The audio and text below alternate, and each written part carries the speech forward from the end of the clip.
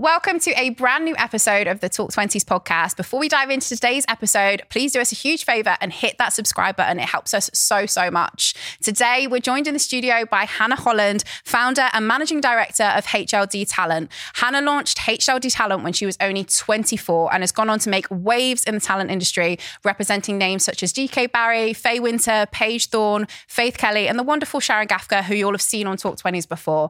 This episode discusses Hannah's experience of building a hugely successful company in her 20s. Enjoy.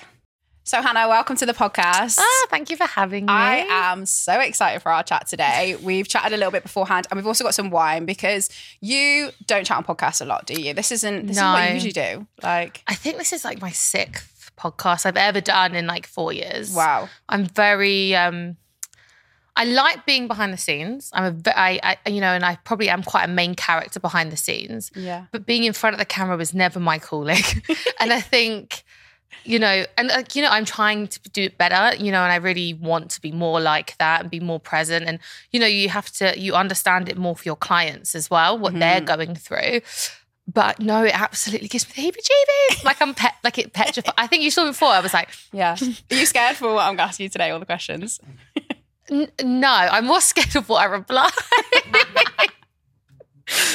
But yeah, I think this is going to be a great chat because for me, when I have, I've been following you for a little while now, and when you and your team reached out and you were like, we think Hannah would be really great for the podcast, I was like, absolutely yes. My team are cute. Yeah, they are cute. And I love, everything that you're growing, and the little that I have seen of you on podcasts and on social, I'm like, I want to know what's going on inside your brain because you are growing one of the biggest talent management agencies in the UK with some amazing clients that you represent and stuff. But I think it's super interesting to understand what you've done because how many are in your team now that work across HLD? Like just people who work on salary. Yeah. I think there's 7 or 8. Wow. And then people freelancers. Well, it's not kind of external people we bring in, my publicist and lawyers, accountants, all that jazz. For 5, 6, 7 people. Wow. I was looking at when we hired our last talent manager, I think we had 52 applicants because I was looking on LinkedIn. Wow. This for just a talent assistant, which is a very entry level role. Yeah. We had very close to 300 applicants. Wow. And it was painful. And it was an experience. And it was the first time ever I hadn't just done the interviews. So it went through stages. And I thought, wow, we've really hit a level that, it kind of goes through my senior team. And then it went to me right at the end. And I kind of picked between 3 people. Yeah. But that was... It was a good day. It felt good. Obviously I started this in my kitchen. Yeah. And I started this around my full-time job from probably, I would say, a bathroom, to be honest. I answer calls in my bathroom. It's been a journey. Yeah. And it's, I feel proud. I feel very proud. You should. So it's been going for 4 years now. Started in 2019. You were 24 at the time, is that right? If I got my numbers right? Yeah. So technically when we started was about March, but it was I opened the business, on Companies House in March. Legit, but, it went legit. But it was kind of more branding and micro-influence. I didn't become, HLD talent, talent or HLD management, as we used to be called, until around April, May. So, it was a big leap. But 4 years coming up. Soon. Let's not brush over the fact that you're 29 now. No, actually, 28. I'm 29 next month. 29 and I'm holding on to that. Honestly, everyone keeps saying next year you're 30. I'm like, I get it. Yeah. I get it. And it's actually a bit of a hard pill to swallow because I was so young when I started. I was 24. Yeah. I don't think 28-year-old Hannah would start a business. Really? Why? I feel like when you're younger, so ballsy. You're just so confident. And I honestly thought I was untouchable. I don't think the same anymore. Is that through experience, bruises, you've been through business now, you kind of know what it takes to kind of grow in a company that is considered an industry leader? I think you never know the lessons you learn. You're going to learn along the way and you never are going to know the ups and downs. The lessons are ones that you can never predict because if you could, you would literally put, barriers up or you would do things to prevent that happening. You physically can't. And obviously in my industry, I deal with people. So you're not dealing with a product. You're not dealing with something that can't, I don't work in that business, but I heard it's like a product timeline. Yeah. It's very much people's feelings, emotions, it is someone's life. And that is so important. You are you are there, you know, a manager, like for us, for example, like our talents counsellors, you know, we've been through every, you know, kind of life event from the moment we take them on. We've watched people grow into people.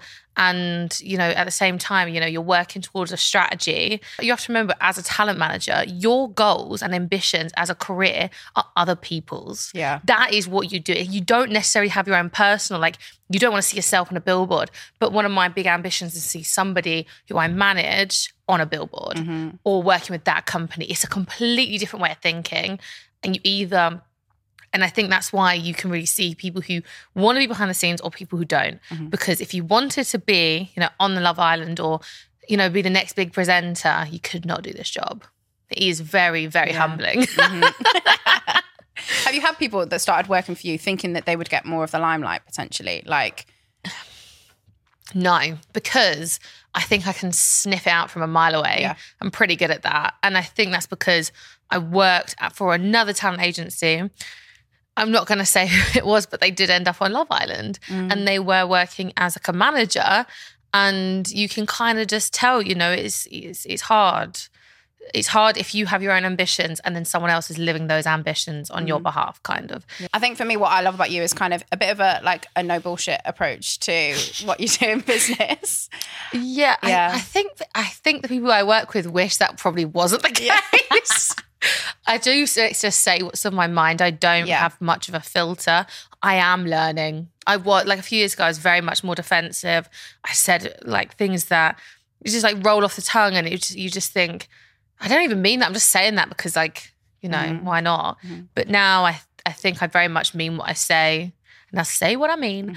But I think because I've learned lessons along the way, and I also want people to, you know, who join my team, they're younger than me. You know, a lot of like my staff are like 23, 24, 25.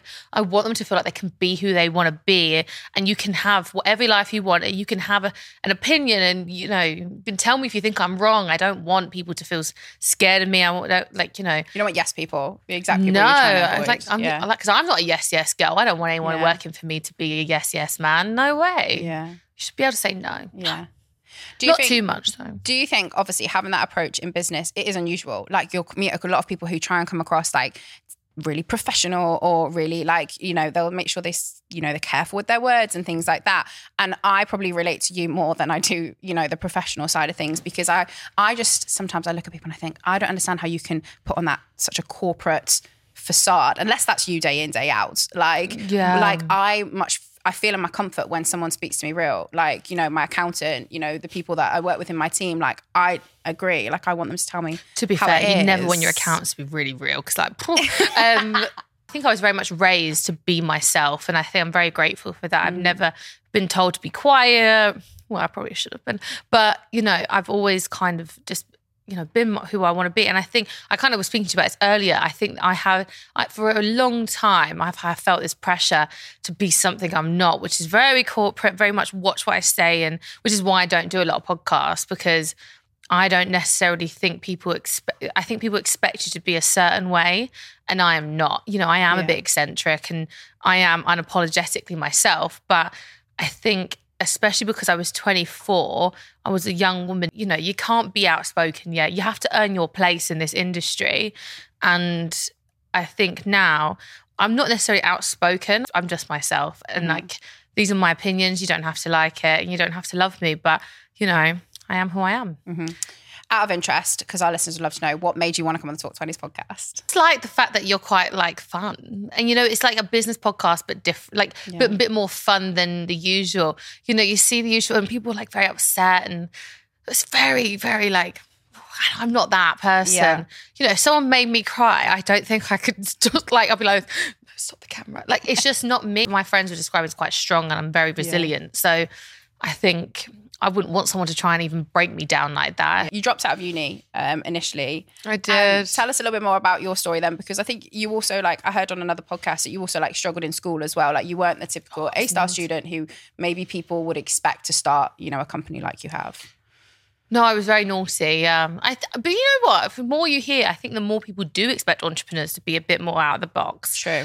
I think, you know, I was naughty at school. I'm not going to pretend I was rainbow and light. I don't think many of my teachers would have nice things to say about me. Did you ever get expelled? Or No, I didn't. Excluded is the word, isn't it? Oh, I got excluded 3 times. Oh, so not expelled, but excluded. Yeah, I got excluded. I got isolated as well. Yeah. Where you get put in a different room from everyone else. Yeah. I was naughty. I acted out. But I'm not going to pinpoint one particular thing. I just was naughty. Mm-hmm.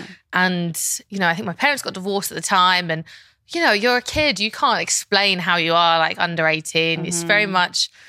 you act on impulse of your emotions, you don't think. So I was quite naughty, and then I had to work harder to get into, I worked at Debenhams actually, RIP, but not the beauty side. I worked at Debenhams menswear for like 3 years, and I actually really loved retail. I think I learned a lot about people, and you meet people, and at the same time as well, I've always been a bit of a hustler. I also worked in a bar at the same time at night. Yeah. I would literally do back to back, like I would never sleep. And I miss being young like that because I can't do that now. I can't even go out past midnight without like feeling very, very unwell. But, I was that person, and I've always been a grafter.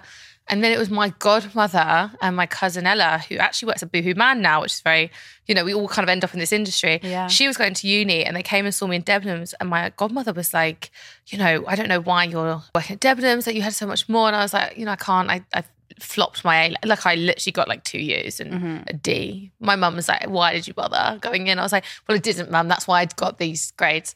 So I did my foundation degree at Manchester Met, and then I started 2 years, but I did 2 years there. And I kind of just, I was the first person in 25 years to get like a drop from my placement.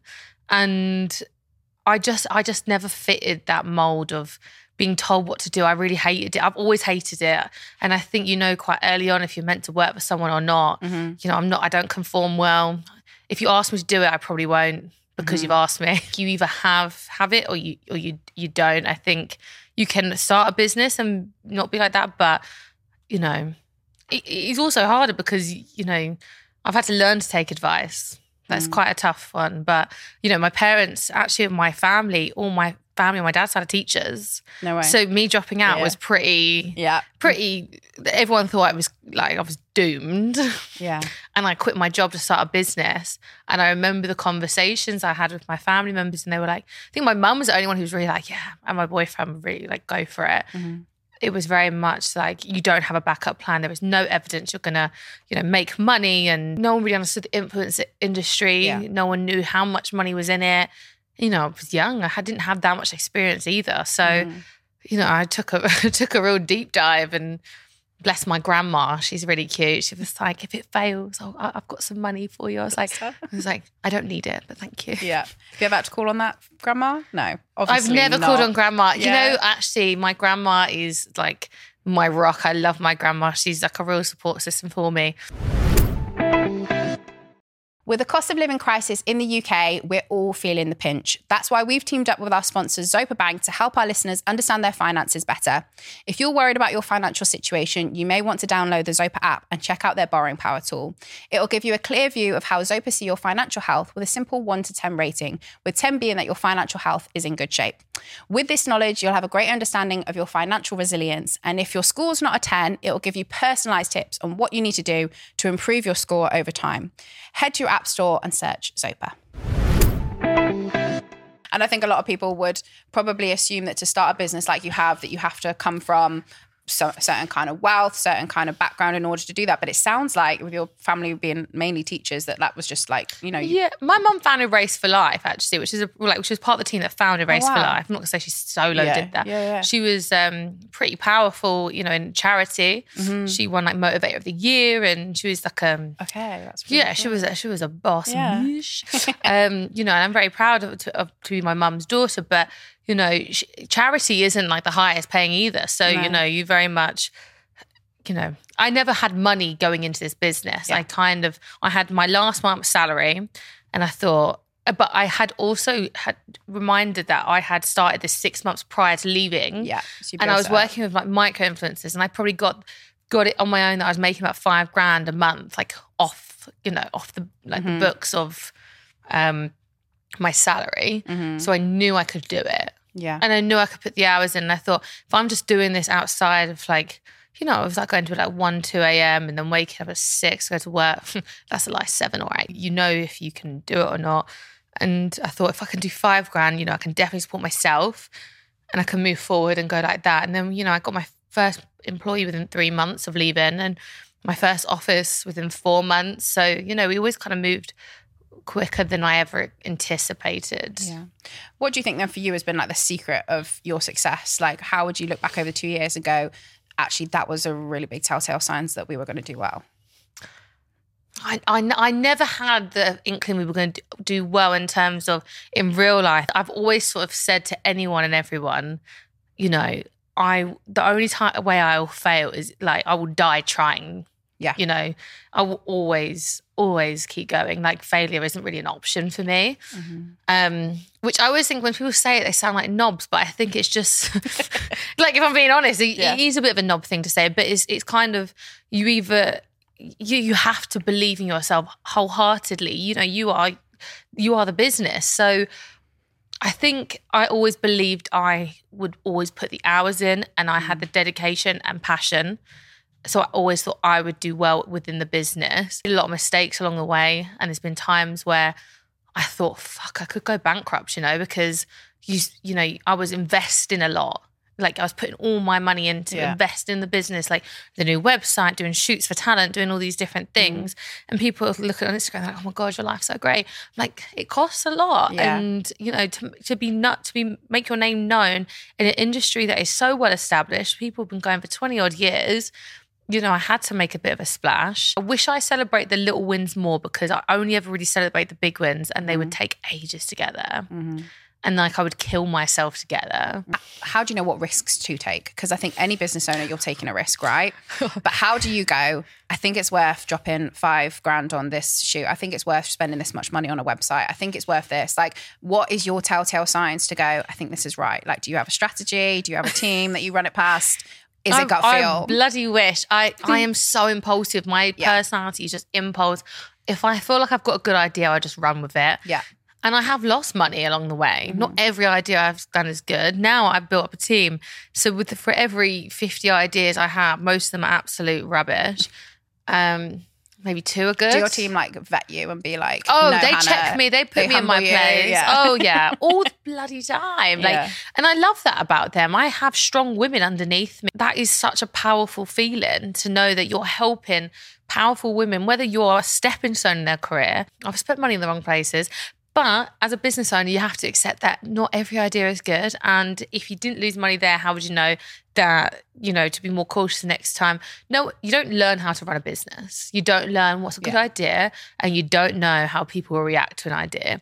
So you got to kind of go with it, see what happens. And if it works out, great. If it doesn't, it doesn't. You got to pick yourself back up and dust yourself off and realize that actually 1 million people before you have done the same mistake. But there is no winning formula to not do that again. So just, you know, you'll do it again. You know, and I have done it again. But some of the ideas I've done are phenomenal and some of them are really, really piss poor, to be honest. Let's talk about being the underdog in a very competitive industry. You are obviously a young founder of a business like this. And like you said, there's like people who have been doing it for like 20 odd years. What competitive edge do you think you've got over the people who have been doing it longer and who have maybe bigger teams or are more well-known in this industry? We're very personable, so we don't have a huge amount of talent. We are very selective and, you know, people know us on a personal level too. I think that is important. It can't be a one-way system that you know your deepest, darkest secrets. Obviously, it's not quite that people know our deepest, darkest secrets, but they should know who your boyfriend is and they should know if you've got dogs and they should know, you know, different parts of your life. And I think, obviously, we're probably one of the only all-female talent managements in the country, especially at maybe the level we're at now. And I think we've done, and don't get me wrong, we have thought about it many times and we have taken on men before. And to be honest, it's just not our forte. Yeah. You know, I very much love empowering women. I love building up women. And there's nothing, not saying that I don't love building up men. I just don't think I'm as good at it. And I think there also is a power in being the underdog. Yeah. I think being an underdog is a strong position to be in because people don't expect a lot.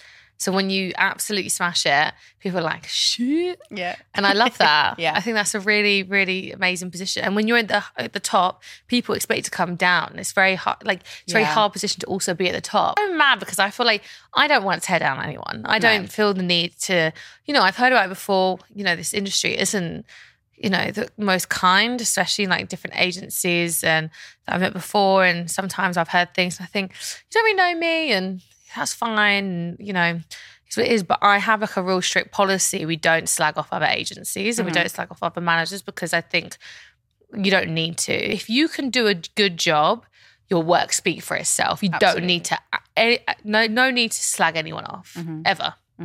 Your work speaks for yourself. For sure. Let's talk about some of the talent that you represent at this moment in time. I think one of the ones that people will know the most of the Listeners podcast is obviously GK Barry. Yeah. What a rise to fame for Oh, yeah. She is Grace. Phenomenal. Yeah. Tell us a little bit more about why you what kind of you saw in her, because you took her on quite early on, didn't you? We took her on at 200,000 TikTok followers. So you think now she's got 3 million. Wow. And she had about 10,000 on Instagram. And actually it was very, very bizarre. My friend Neve actually sent me her TikTok, like a video. And it was the one, it was like, God, I want to bait myself out slightly. But it's because it's like 2.5 years ago. It's a long time ago. It was a video and it's just like when you meet someone, you're meeting someone that you don't like, you have to kind of get on with them for the group. And she was just like, hi. And she was like, let me out, I'll wipe the floor with you and all this. And my friend was like, this is you to a T, prepping yourself. I'm like, yeah. Honestly, I was watching all her videos and I was hysterically laughing. Yeah. And then I sent her also to like my friends and I was like, is it me or is this girl like funny? Like she's like different funny. And everyone sort of kind of said the same. So I messaged her off not even off the agency account, actually, off my personal account. And I just said, I'm obsessed with you. I'd love to have a meeting about managing you. But if not, can we be friends? Like it was something really like that. Yeah. And we had our first meeting and we did it like over Zoom. And yeah, which, she kind of took a chance. We were quite small as well at the time. She took a chance on us and I took a chance on her. And I always sort of saw her as, the next like Amelia Dims mixed. Yeah. Like I thought if Alison Hammond and Amelia Dims had a baby, Grace would pop out. And I think that's a really good analogy because I think she kind of is a mixture and she was different. And, at the time, we look back at, TikTok and its evolution, especially at that time, the ones making money, they were doing like, well, it was like, dun, dun, dun, like that, it was like dancing TikTokers and trends. And the only people who'd made a career was like Addison Rae. There wasn't many people. And I remember even trying to convince people to work with Grace because TikTokers, no one could see the return. You couldn't track it at the time. And it was still Instagram heavy. And we've slowly seen the changeover. With Grace, it's been a real, it's a real journey. And I'm very proud of what we've done with Grace. And, we have strategized. We've changed her content with her and like the direction she wanted to go. She used to do skits and now she's very much, herself. And, the podcast, she was the first TikToker to do a podcast. And, it's never left like the top 20 ever. Yeah. She was the first female who's under 25 to go number 1 the first week. She stayed there for 6 weeks. She's a testament also to her hard work. She's probably one of the hardest working women I know, especially as a creator. So, and I think a lot of people think she's like an overnight success. Nope. She did her degree. She did her master's in that time, So... yeah. Is there a big team that works? Like, because I think a lot of people would look at Grace now and be like, how big is the team that now works behind that? Like, how many people are on her team? Because I think a lot of people look at creators and go, how many things are they posting that's theirs? How much support are they kind of getting? Because there will be some people listening to this who want to be creators and want to follow in Grace's footsteps, maybe. God, I hear it all the time. When I'm on being an influencer, I'm like, I hate that as well. Like, you have to know, you can't just want to be an influencer. You have to know what you want to be. Yeah. If you want to be a stylist, I want to influence people with style. The word influencer gets cheapened by people just saying I want to be an influencer. So true. you need to have something like you influence people, but on a business level or by showing your, like, you know, you're not an influencer, you influence people. It creeps me out when people call me an influencer. Well, I think it's because it's inaccurate. I think it's an inaccurate term. It's quite cheap. I think people originally said it to kind of cheapen people. Yeah. I think digital creators are way more. Don't label yourself. You are phenomenal. You're powerful women and men. Like, you are creating an audience. You know, audiences that TV channels could wish they could create. You know, millions of people are watching.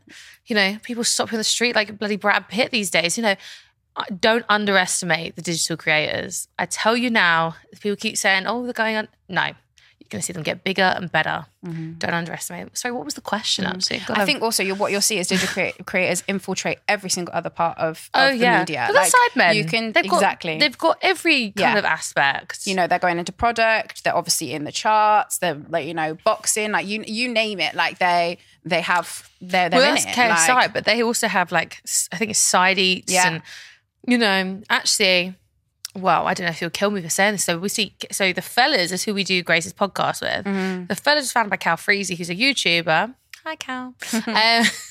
But, you know, he's a YouTuber by, you know, and he's got this podcast empire underneath him. Absolutely. That's, you know, I think, like I said, people dumb down digital creators, but actually it's an incredibly strategic and clever move, especially if you do it well. If you go on and go, I'm just going to do my beauty routine, it's probably not going to do that well. But if you know kind of, this is what I'm passionate about, it's kind of like anything, you know, you want to do marketing, cool. So you start, you know, that's why you do like your work experience or like at uni, they made you do, I think ours was like, Body Form, you know, the tampon brand. It was like make your own box. You know, how would you market yourselves if you weren't someone who works at that company? You're the outside looking in. It's the same thing, but different, but kind of done differently. So, do you think you need to have a business brain on your shoulders if you are a digital creator? No, you just need to have a brain because I think it's just common sense of, I'm passionate about this. This is not what I'm seeing and this is my niche. So when I started HLD, it was very much like I came from, it's always an interesting one to wear this. I actually came from like a glamour background. I worked at 66, which is like a nude, it was like its own version of Babe Station. I was like working in marketing on that side. I worked with naked women every day. I know everyone is jealous, but, you know, and those women were so bloody clever and they were amazing. And I'm still friends with a lot of the girls who worked there and they were in the magazines. It's like, you know, Demi Rose, one of my first clients, she was on the cover of that magazine. You know, Megan Barton Hanson was on the cover and all these different things. And when I started my business, I decided to be a woman because I thought there was not enough people protecting women, you know. And I was very lucky I worked on a team with men who did protect women, but I had also seen the other side. So when I was kind of doing a little bit of research, and I won't lie, I was 24, I didn't do kind of the research I would do now. No one was really doing what I wanted to do.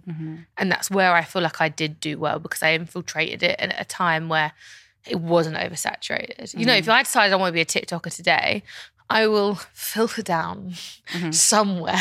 You know, it's getting it in quickly. And, you know, I speak about this a lot to my other talent, like all my talent actually. You know, Instagram was big, it's gone. TikTok was big, like it's big. What is the next platform and how do people infiltrate that early? You know, that we think there was MySpace creators, was it like Bebo, Pixo? What was the one that was like everyone uploaded pictures to and they became really big, like Tumblr? Oh yeah. You know, there's been an evolution of socials. And I think you're right because the ones that are the biggest success stories are the ones that have been able to adapt their brand to fit in with every single platform that's come up and all use it to the best of their ability, really, isn't it? I think authenticity is also a massive thing. You know, being your 100% yourself online, it's why you see these TikTokers coming up because, yeah, they're funny, but they're not trying to force it. You know, I've had creators, you know, I managed before and I could see it being forced and it didn't work. You know, you can tell, you know, you can tell if that story's been kind of made up. You know, you can't just make something up because it's funny. You're either tragic or you're not, you know. I'm a bit tragic, which is why I feel like I can say it. And anyone who knows I am. Like, the things that happen to me each day, I just think, oh, only me. But I think that's kind of why people love working at HRD, because there is, you know, I always say there's no mistake. There's either a learning. If you do it twice, you know, you've just like you just, you know, come on. Yeah. But, you know, there's no mistakes to be made. You know, I make mistakes every day. We're all part of a learning journey. I think people who don't own their mistakes are people who maybe they should really check themselves a little bit. Let's talk about some of those mistakes then. You led me into that question, Hannah. I did. And also the laugh that came after was like, you know, the guy from The Simpsons, he's like, like that was that. That's what came off me. For you then, if you look back at your 20s and things, obviously the lessons that you learned are things that have helped you in the future, and you probably wouldn't like rub them out or undo them because they obviously taught you a lesson. But what are the biggest things that you thought, I can't even believe that I did that? It's interesting because sometimes at night, you know, like someone can't sleep and you think about the things they're like they're like really embarrassing.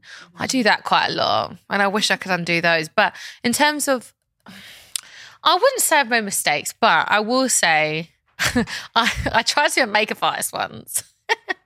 And I've tried every job. I do believe in your 20s, you should try everything, because I don't believe you fall into things. Like I say I fell into this, but I tried everything before I got here. I knew I wanted to work in media. I just didn't know what I wanted to work in. So I think, you know, in terms of mistakes I've made, there's no real answer to how to not do them. I think you're on your own path of mistakes, but you really you very much have to weigh up the pros and cons. You know, I think spending money in the wrong places has probably been one of my downfalls. And I also think I'm very grateful for my mistakes. You've spent money where you regret spending money. What were those kind of things? So actually, I don't think I've ever told anyone this actually, which is I wanted a studio for my talent. I've always wanted that and I started the HOA studios about 2 years ago. I just literally got any studio. Like it didn't make sense. I knew nothing about studios. I knew nothing about photography. I knew nothing about lighting. I spent probably close to 20, 30 grand on studios. And it was just the most stupidest thing. So by the time I got actually the right studio, and it was, you know, one that we actually rented out, and it was also, we still have it. We're one of the only agencies that we have a studio our talent can use for free. And it's to help them make content and all that jazz. So it's like this whole kind of entity of its own business. It took a long time before it ever was profitable, because I had to take into consideration I'd spent all this money along the way over a course of however many years. And I won't lie, some of them were pretty naff. Like I remember the first one we got, it's like a lawyer's, and I was like, it's just not a vibe. It looked like a lawyer's. No, it was next to a lawyer. Like it was in a building, and it was the lawyers were next to us. We were there, and we played music, and we were like, shh. And we were like, excuse me, what? No, thank you. That was pretty. Looking back now, but at the time it was pretty horrific, you know, and I was proud of it. And I think now the bigger we've got, probably the less proud I am, because I'm more critical. I think I'm a very critical person. I beat myself up a lot. On the way here, I was beating myself up about something silly. And my publicist, Lois, she's amazing. She's like, you just sound ridiculous. But I think the difference between good and great is the attention to detail, and I beat myself up over the attention to detail. And I think that's why I have seen my growth, because I am that way. You said something really interesting to me when we had like a drink before the podcast, and you said to me that you think that your growth in the past 4 years, when the business has been growing, has been bigger than the actual business growth. Now, for me, I did say that. You did say that. Quite inspirational. Hashtag wow, inspirational. That's what I'm saying. Like on a personal level, I'm way better than on these podcasts. But for me, I found that quite interesting, because I think the growth of HLD has been quite big. But for you, then that means that you must have done some crazy growth in that time. If you think it's obviously like bigger than the growth of the business. Well, you think for the business to grow, I have to grow. Yeah. If I stayed how I was, the business wouldn't grow. I think personally, I have learned some very, you know, tough lessons, both personally and in business. And I'm very lucky I'm surrounded by good people. It's one of the kind of things that I always preach to my staff, you know, even the competitors, if they ask us for advice, they ask for a contact, give it to them, because they are never us. Like you have your own source. Yeah. You don't have to be that person. You don't have to be a bitch, basically. And that's not something I believe in. But I think you know, for me personally, when, like I said, I was very defensive, and I still am slightly. I still have more growth to go. I'm just more proud of, you know, even being as a boss, you don't know how to be a boss. No. You don't, no you know, and sometimes I look back and I think, God, I was not professional, or but I'm more in terms of like, you know, I go out and get drunk all the time with my staff, like 4 years ago. Sorry. You know, there's just so many different things that I look at, and I just think, I think people might recognize this too. I remember when my staff started going out without me, and I really got upset and very like jealous, and that was, you know, and I think that was a big learning curve for me too. And that's part of my growth. It was actually my boyfriend. I was sat there and I was talking to him. He was like, no one wants to be friends with the boss like that. And like some people do, to be fair, like, you know, my number 2 in the business is called Ella, and she's incredible. And, you know, I spent a lot of time with her. And then, you know, my senior team, I've got Cherish, you know, but, you know, especially the younger ones, I want to big up all my team. They're amazing. But, you know, especially back then, no one wanted to hang out with me.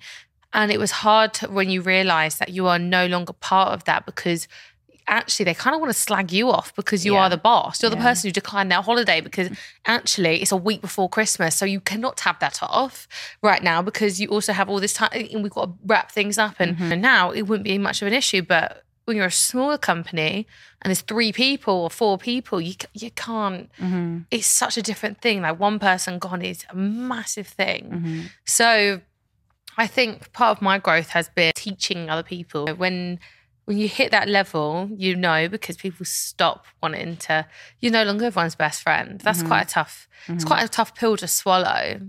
Or if, you know, a lot of my friends work in this industry and you hear things like, you know, if someone, say, like if you're in a bad mood for a day, people will see you on social media, they assume you're going to be a certain way. Bad mood, oh, she's a bitch. Am I? Or am I a person? And today you just caught me on a day when I'm a little bit upset and I just want to be on my own. You know, it's just... They forget that, don't they? Like, we're all people, whether you're a talent or you're, you know, or you like, say like, for example, you've had a massive argument with your boyfriend. It's theoretical, but you've had a massive argument with your boyfriend and you just feel like today's a bit shit. Someone comes up to you in the street and goes, oh my God, I love your podcast. You're like this. Cheers. You know, and they could be like, you're a bitch. Like, and I've seen it happen with people talent. taking a snapshot of you at that moment in time. But we're all people. Yeah. I've met people before and I just thought, she's having a bad day. Yeah. And that's fine. But I don't ever like sit and go, oh, she's horrible for it. I'm just thinking, it is what it is, you know. I actually got a funny story about Gemma Collins. So, spill it. Yeah. So it was when she was like, I sound far too excited. So she was huge, right? She was like so big at this moment in time, and I was at the close show. Oh, like top, like everything was GC, this, everything that was that. And anyway, I was working at the close show live, and the close show had finished, and her company or her business had like a stand there, and she was like She's signing, like a boutique, right, or something like that. I don't know, it was a boutique or whether she was just book signing or whatever. But I saw her, and she was stood there with like a PR manager, like I don't know who she was with, essentially. But I went over, and everything was shut, so like they were just like chatting. They seemed like they were like, the conversation wasn't even over. They were just kind of like stood there. And I went over, and I remember this because I must have been about 19 years old. So we're talking like 8 years ago, right? And I remember going and be like, oh my God, like I love you on Towie. Like it's really nice to meet you. Hope you've had a good day. And I literally just said the nicest thing. And she turned around, like looked me up and down like that. And so did her, like whoever she was stood next to her. And he went, and the person that was with her went, thanks, love. She'll love that. Bearing in mind, she stood right there and I'm literally looking her in the eye. She'll love that. As in, like, she couldn't even give me her words. Yeah. And for ages, I was like, oh my God, like, I can't believe, like, you know, it took a lot for me to even just go up to them. And then I was like, do you know what? She probably just had enough that day. She'd probably been signing books day in, day out for the whole day. And she probably just didn't want to speak to another person. Yeah. So like, I did think about it and I was like, I'm not going to judge her on that one occasion. This is why people say you shouldn't meet your heroes, because the GC is an icon. Yeah. And honestly, when I'm hungover, my favourite thing is to watch is the GC best bits. Yeah. You know, like through Big Brother all the way through, like, and like, let's be honest, everyone says like, if you're in a lift, I'm claustrophobic, Darren. I think, you know, everyone's a person. You know, there's no excuse. You know, sometimes you meet people. And, you know, it's happened to me only a couple of times and I've met people and they have been downright just bloody rude. And then they've heard what I do for a living. And all of a sudden the tone changes. And when that happens, I know you're just a bit of a dick to people that you don't rate. The Brits then, did you get any gossip from being behind the scenes? Oh, no. You know, the thing is I wish, but I just had the best time. You know, we had, so Faye Winter was there, one of my talent, Emily Miller, she went with Malibu, which was exciting. Like all my staff were there. Yeah. Grace worked with the Brits. So we were sat down with Joe and George Baggs actually, and Tom Daly. And there's some other people on our table too, but I just, you know, I was kind of only speaking to other people. Like the tables are quite big. I was so gassed and I was just like, oh my God, I'm so close to Lewis Capaldi. And like people, it was just so close. For the first time in a very long time, it was a very pinch me moment of, I can't believe that my business has got me here. Like I've done this. Oh no, I wish I kind of went home after because I feel like that was like, you know, I went to a party after, but like that. Whose party after? I went to my Jam's boat party, but it was an incredible boat party. But I'm just saying, like, I was so drunk by the time I got there. Yeah. You know, that one moment when I was in the Brits, I was like still pretty good. And by the time I got to the boat party, I was so cut. Yeah. You know, Grace fell over just getting onto the boat.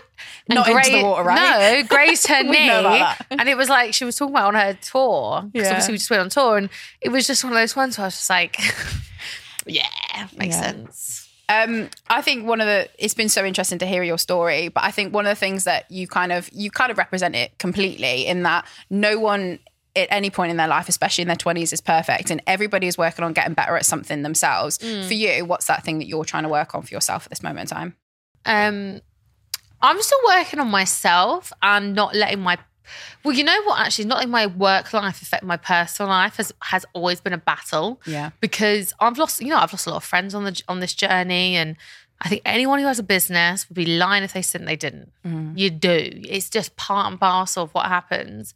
But, you know, for me, I'm trying to spend more time with my friends. I'm trying to work less out of hours. But I'm very lucky. The talent I have, they are incredible, and you know, a lot of them are very, very close friends of mine. It just feels like it blends Emily Miller too actually much. was my friend before she started getting managed by us, so that was just like an easy thing. Yeah.